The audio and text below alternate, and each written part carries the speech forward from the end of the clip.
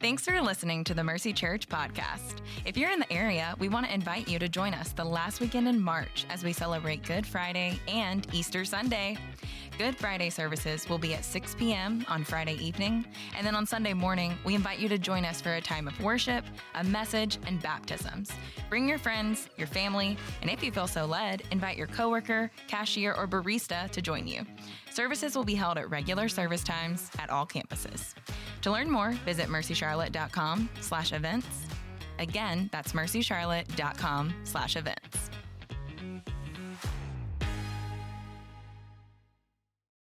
Hey, again, happy Easter, Mercy Church. And I want to tell you, as we're beginning our sermon here, our band is sitting appropriately distanced back behind the camera, and they're going to be responding to the sermon. And I would encourage you, amen, from the kitchen, from the living room, wherever you are, you can use that chat feature. But the sermon's always meant to be engaged. It's not just something you sit and watch.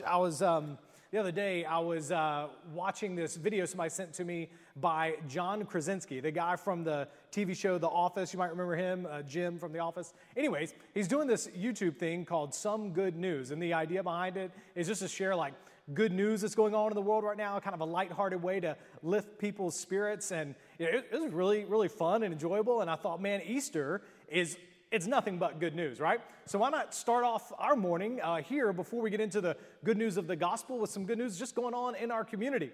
You may not know, but here in Charlotte, it was announced just a few days ago, Atrium Health, Novant Health, a couple of our main hospital systems here, they had planned on needing about 3,000 additional beds in order to care for COVID-19 patients. But just the other day, they revised their estimates down to 600 additional beds needed. And the county health director, Gibby Harris, she said, listen, it seems like it's exciting that this social distancing we've been doing for a few weeks is actually starting to work a little bit. So good job, everybody. We got to keep it up, but it's starting to work. And I know toilet paper is getting really scarce and everything else, but it's working, all right? A little bit closer to home, Mercy News, y'all did such a great job with the food drive that we did a couple of weeks ago, and we were able to bless so many families, dozens and dozens of families, and we're able to continue to bless them as well. We've gotten news also about just members of our church walking around their neighborhoods, handing out toilet paper of all things. I mean, whoever knew that would be considered a good deed to go toilet paper someone's house, but this is what's happening. It's been really cool as well. Other good news, got to give a shout out to some of our members who got married during the coronavirus. Derek and Rachel Bills, Cassidy and Alex Bonar, Mitch and Riley Froming, and just last night, Saturday night, Daniel and Lindsay Kreitz got married. COVID-19 has not stopped love. Right? So we're excited for y'all for sure. And lastly, I do want to say a huge thank you to the 50-plus Mercy members who we know of that serve in the medical community. And maybe you're another one and we just don't know about you serving. But, man, we want to say thank you for serving our community day in and day out. I think we're going to be I'm reminded of Winston Churchill. After World War II, he talked about the Royal Air Force, and he said, never have so many owed so much to so few. And that's what I think about when I think of you guys. We're very grateful for you. Listen, there is good news in this dark time.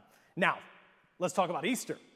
Because all the news I just shared with you, it has expiration dates to it, right? I mean, the joy of weddings gives way to the hard work of marriage. Food donations only last for a time. And even though we can push back sickness, and it's good and right for us to do so, we all know that every single one of us has a last day coming someday. And I hope that news, that some of the news we share with you, that it lifts your spirits, but also know that it will only lift your spirits for a little while, right? Maybe for a few minutes. I mean, that's what happens. That's why there is, unless you're one of the ones that was mentioned, news just kind of wears off. That's why there's nightly news programs, right? That's why there's a news cycle, because news that doesn't directly impact us usually doesn't affect us for very long.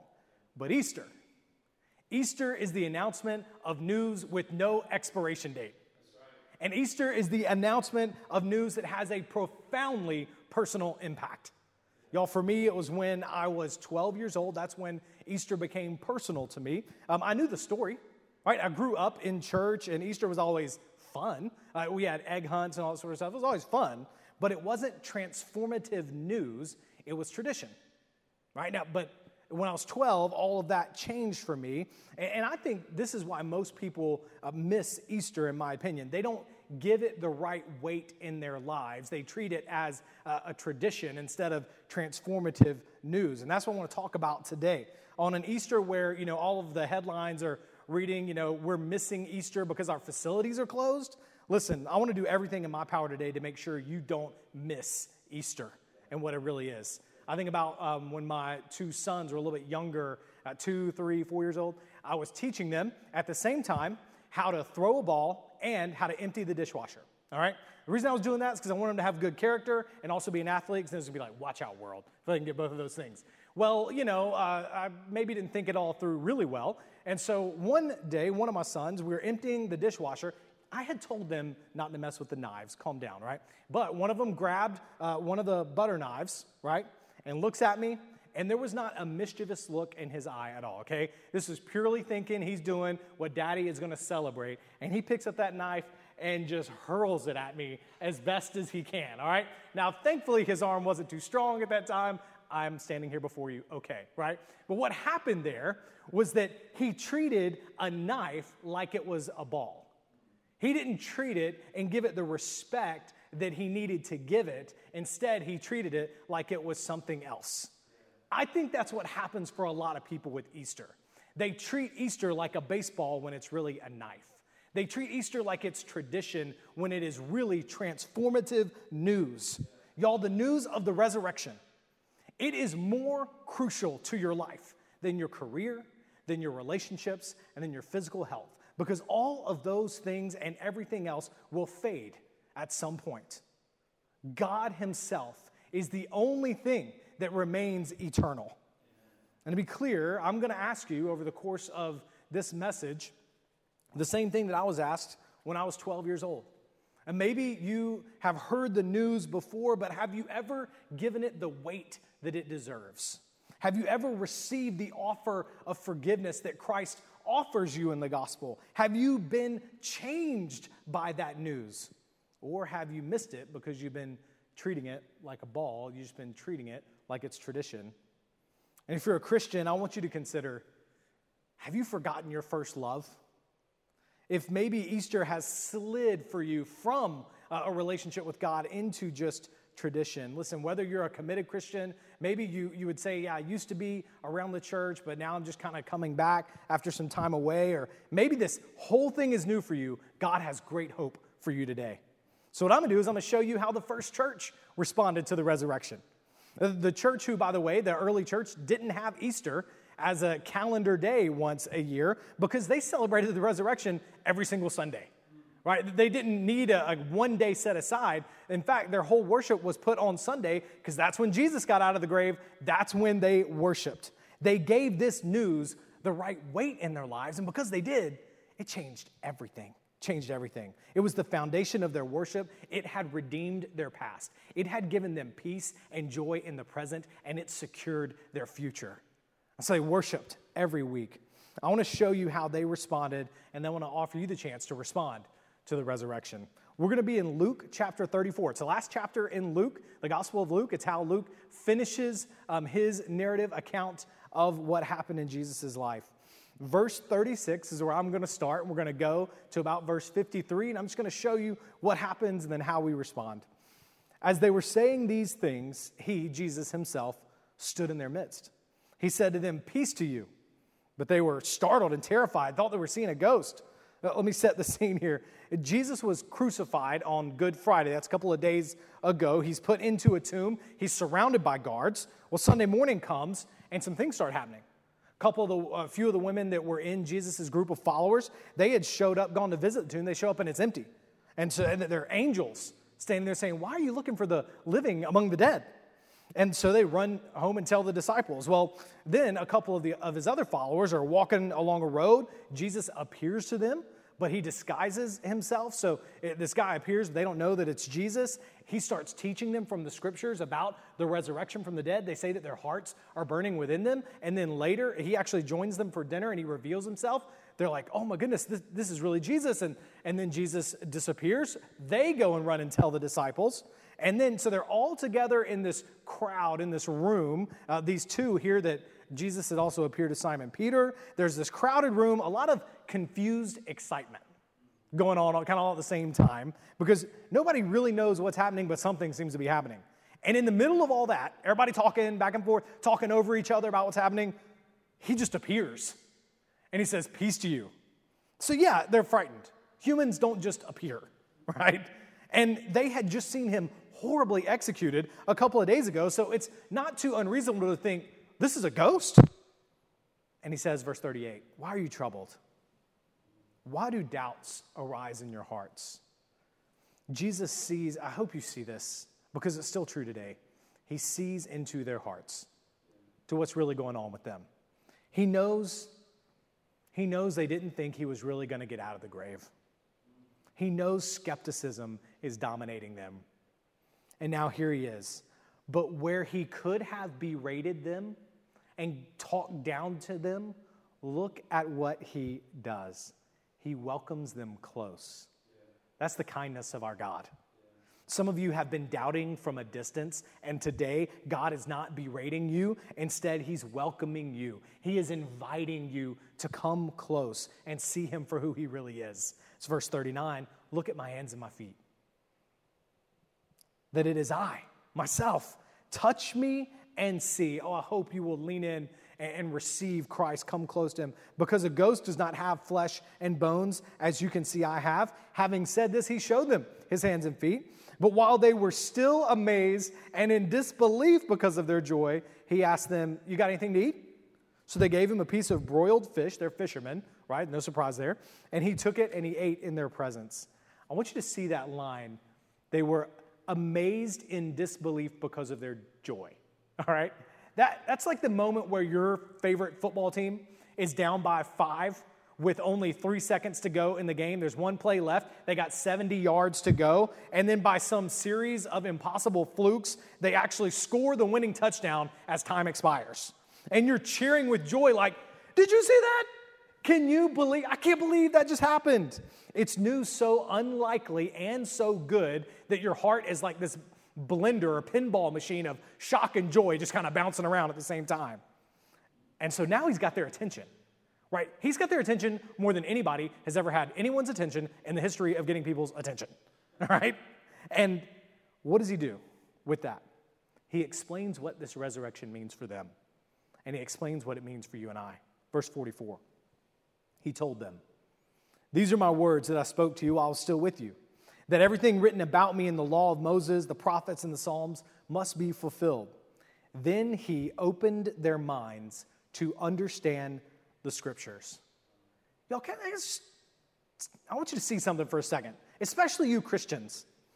Do you see that the resurrected Jesus, embodied in the flesh with them, thought the best thing to do, the first thing to do with the gathering of the disciples was to get out the Bible and study it?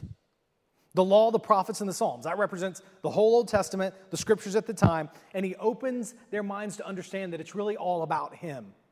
I want to be candid with you for a second to ask you a question to Christians. Do you value God's word like Jesus does? It was important for him that their faith was first and foremost established in their understanding of the Bible, not just in their experience of seeing him. Y'all, he could have left right after eating the fish. Right, like, thank you, that was nice. Don't forget, love your neighbor, okay, and I'm gone. That's what he could have done, but he doesn't do that. Instead, his first order of business is showing this group how the whole Old Testament is about him. Y'all, the Bible tells one story. It's all about Jesus. And what is supposed to ground our faith is the testimony about Jesus in the Scriptures themselves. Verse 46, he also said to them, this is what is written. The Messiah will suffer and rise from the dead on the third day, and repentance for forgiveness of sins will be proclaimed in his name to all nations, beginning at Jerusalem. And you're witnesses of these things. The Messiah will suffer. He's just shared the gospel with them, the gospel news, which means the gospel means news, the news that they'll end up sharing all around the world. The Messiah will suffer, verse 46. This is referring to the cross. His suffering was for you and I. The Messiah, that's the word for Savior. And the way he saves is that he comes to people who are not right with God.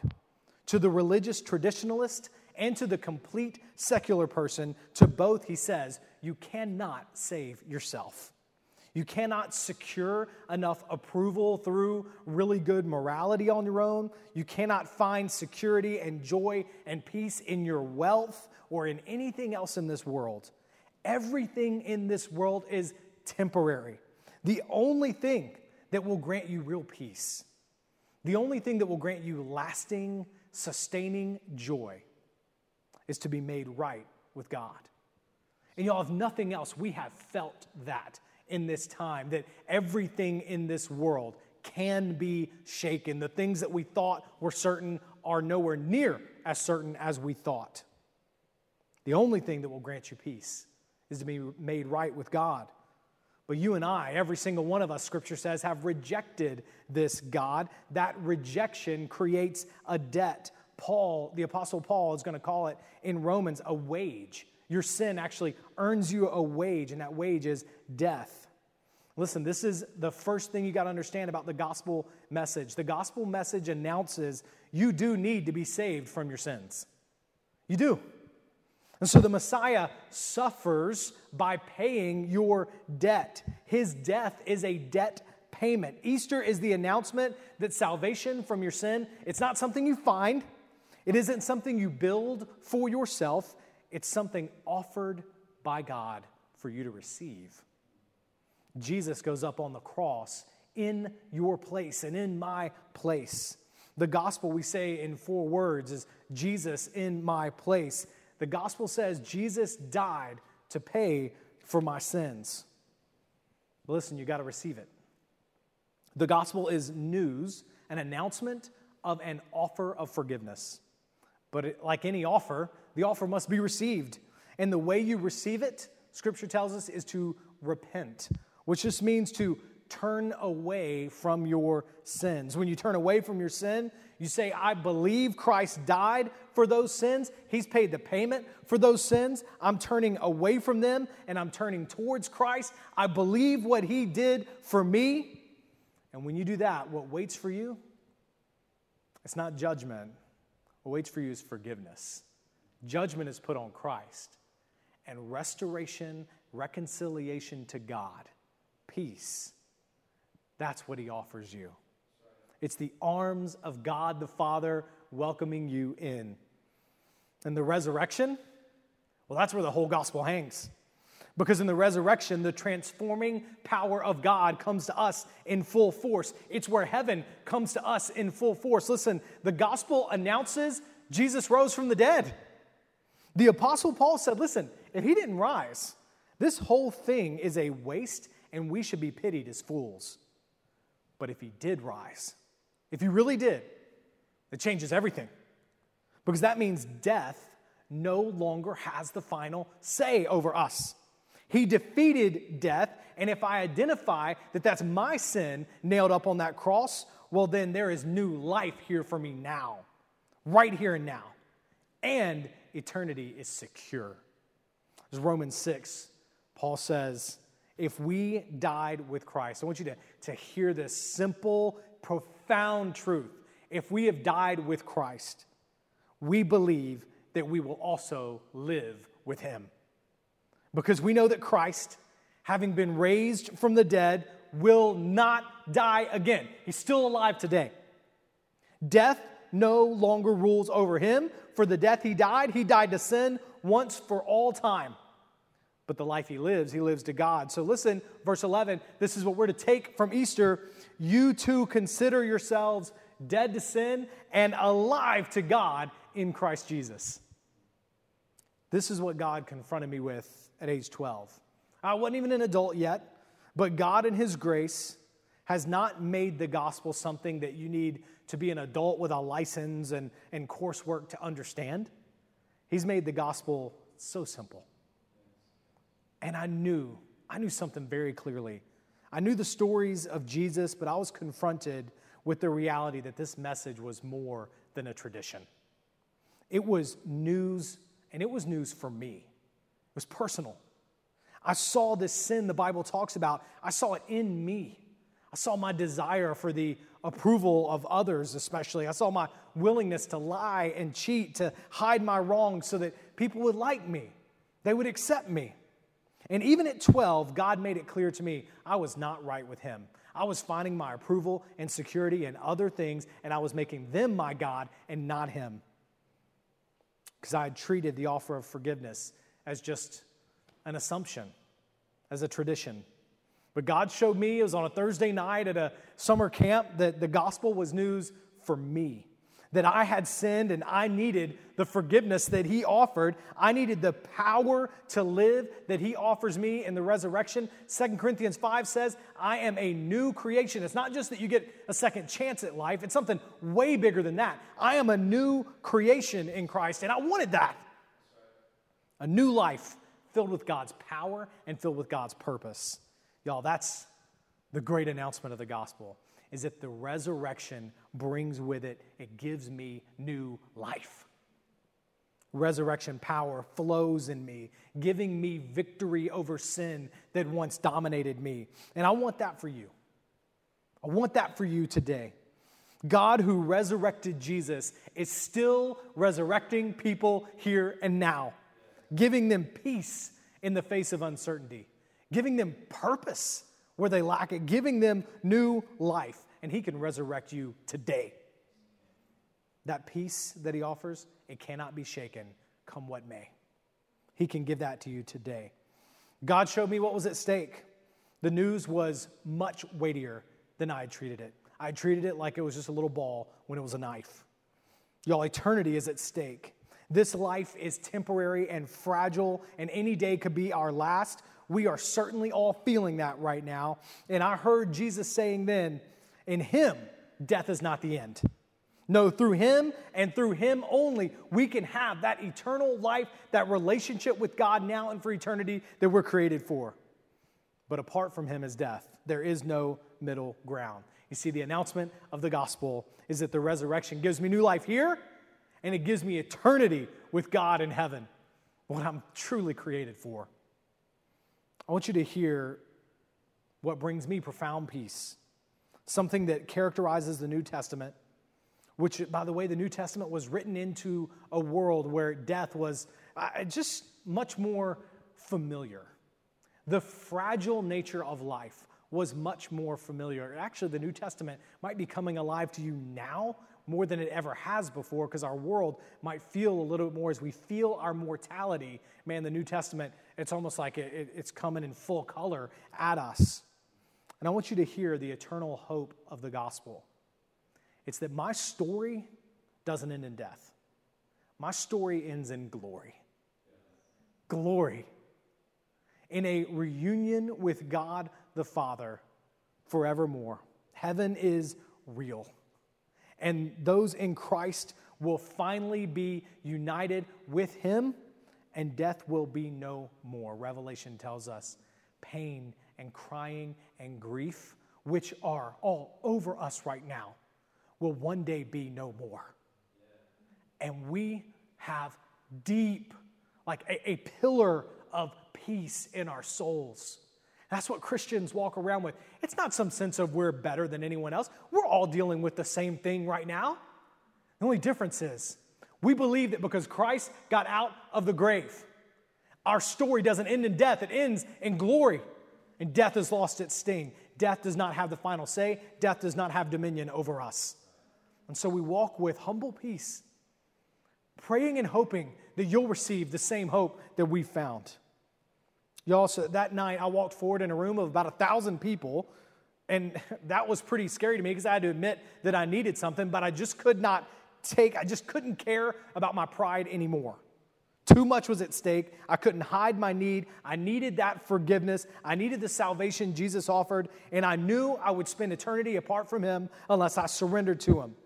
And I don't know what to say other than as I walked down there, it was like God himself was there with open arms.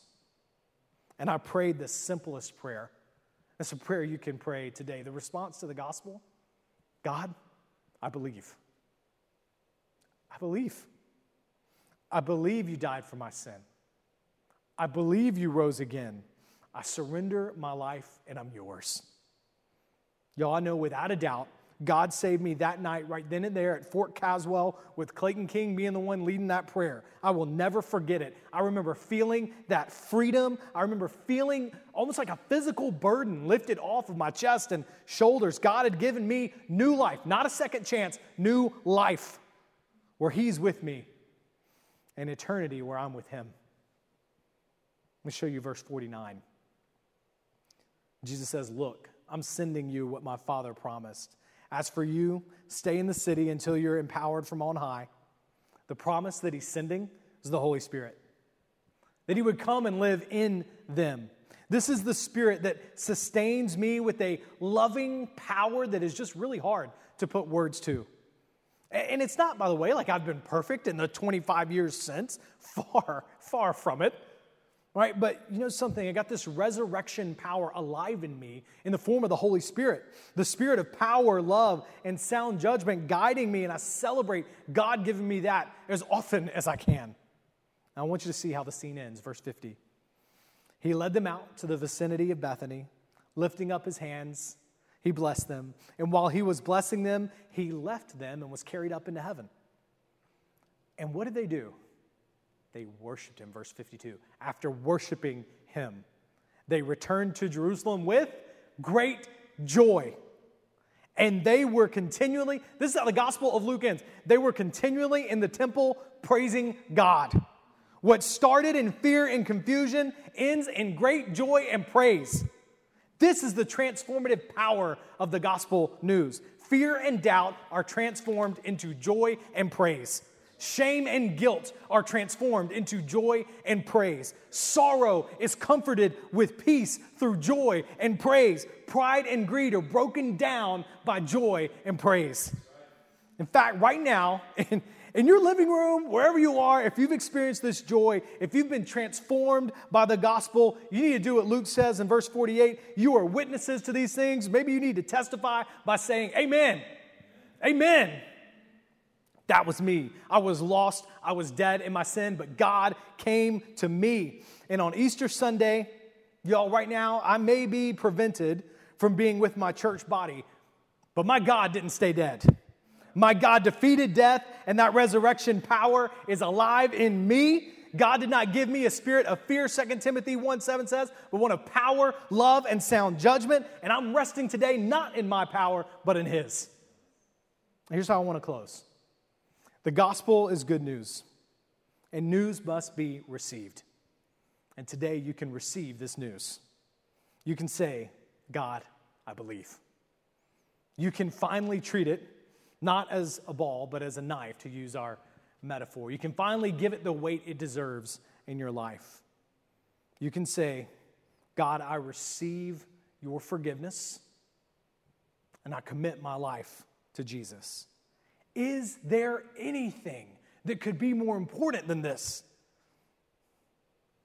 Don't you think being prepared for eternity, which we know now more than ever can come at any day, don't you think being ready for that is what's most important?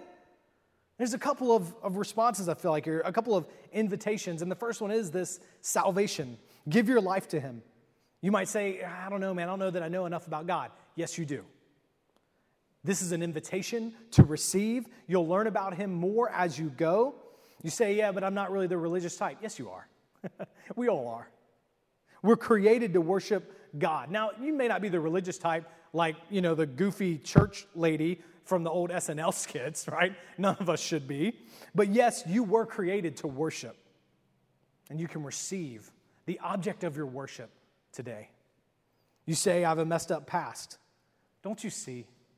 The gospel is good news for people with messed up pasts. You don't clean yourself up and then come to God. You come to God. You accept the invitation, and He transforms your life. That's the power of God working in you. Will you believe? I want you to, if you are ready, I want you to say, God, I believe. If you're on our platform, there's actually a little button you can click there that's going to introduce you to just say, yes, I'm raising my hand that I want to believe this. And And there's a button you can click there that'll connect you with one of our pastors and prayer team members just to help talk with you about what this means and to pray over you and celebrate with you. And I want you to do that.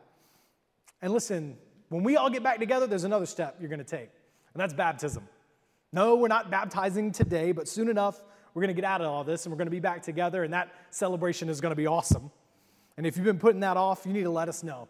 All right, you can do that in that chat feature as well, or you can just email me, pastorspence@mercycharlotte.com, and we'll help walk you through what you need, all right? But don't miss Easter. This Easter, give your life to him. And in doing so, you'll find true life. You will find true life. God loves you, God wants you, and God has made a way for you. Y'all, what I didn't tell you about my story that night, the only thing I regret about that night is that I waited all night. I fought God, and I waited. I waited till the preacher was getting off stage. I waited till they started singing, thought I'd miss my chance in that, and they made one more call, and I just shot out of my seat. God was gracious to me there, of course, but don't wait. Don't miss Easter. Receive the offer of forgiveness and new life God offers you, and hear your Father in heaven with open arms say, "Welcome home, daughter. Welcome home, son. I'm so glad that you're here." I want to lead you in a brief response where you can pray. All right, the prayer is very simple. One of just a couple of things here. I want you to just pray, "God, I believe." If you've never prayed that before, you can say, "God, I believe." And you can receive his gift of salvation today. Thank you, God, for saving me. Christian, I want you to celebrate again the great hope of the gospel. I want you to recover your first love. There's two simple things. God, I believe. You can even say, "Help me in my unbelief." His own disciples said that. God, I believe. I receive forgiveness today. The second thing, Christian, I want you to celebrate. Thank you, God, for saving me. These prayer points are going to appear there on the screen. But you go ahead and pray, and then our worship team is going to lead us in a celebration of the resurrection as we come out of this prayer time. You take the next couple of minutes and you pray.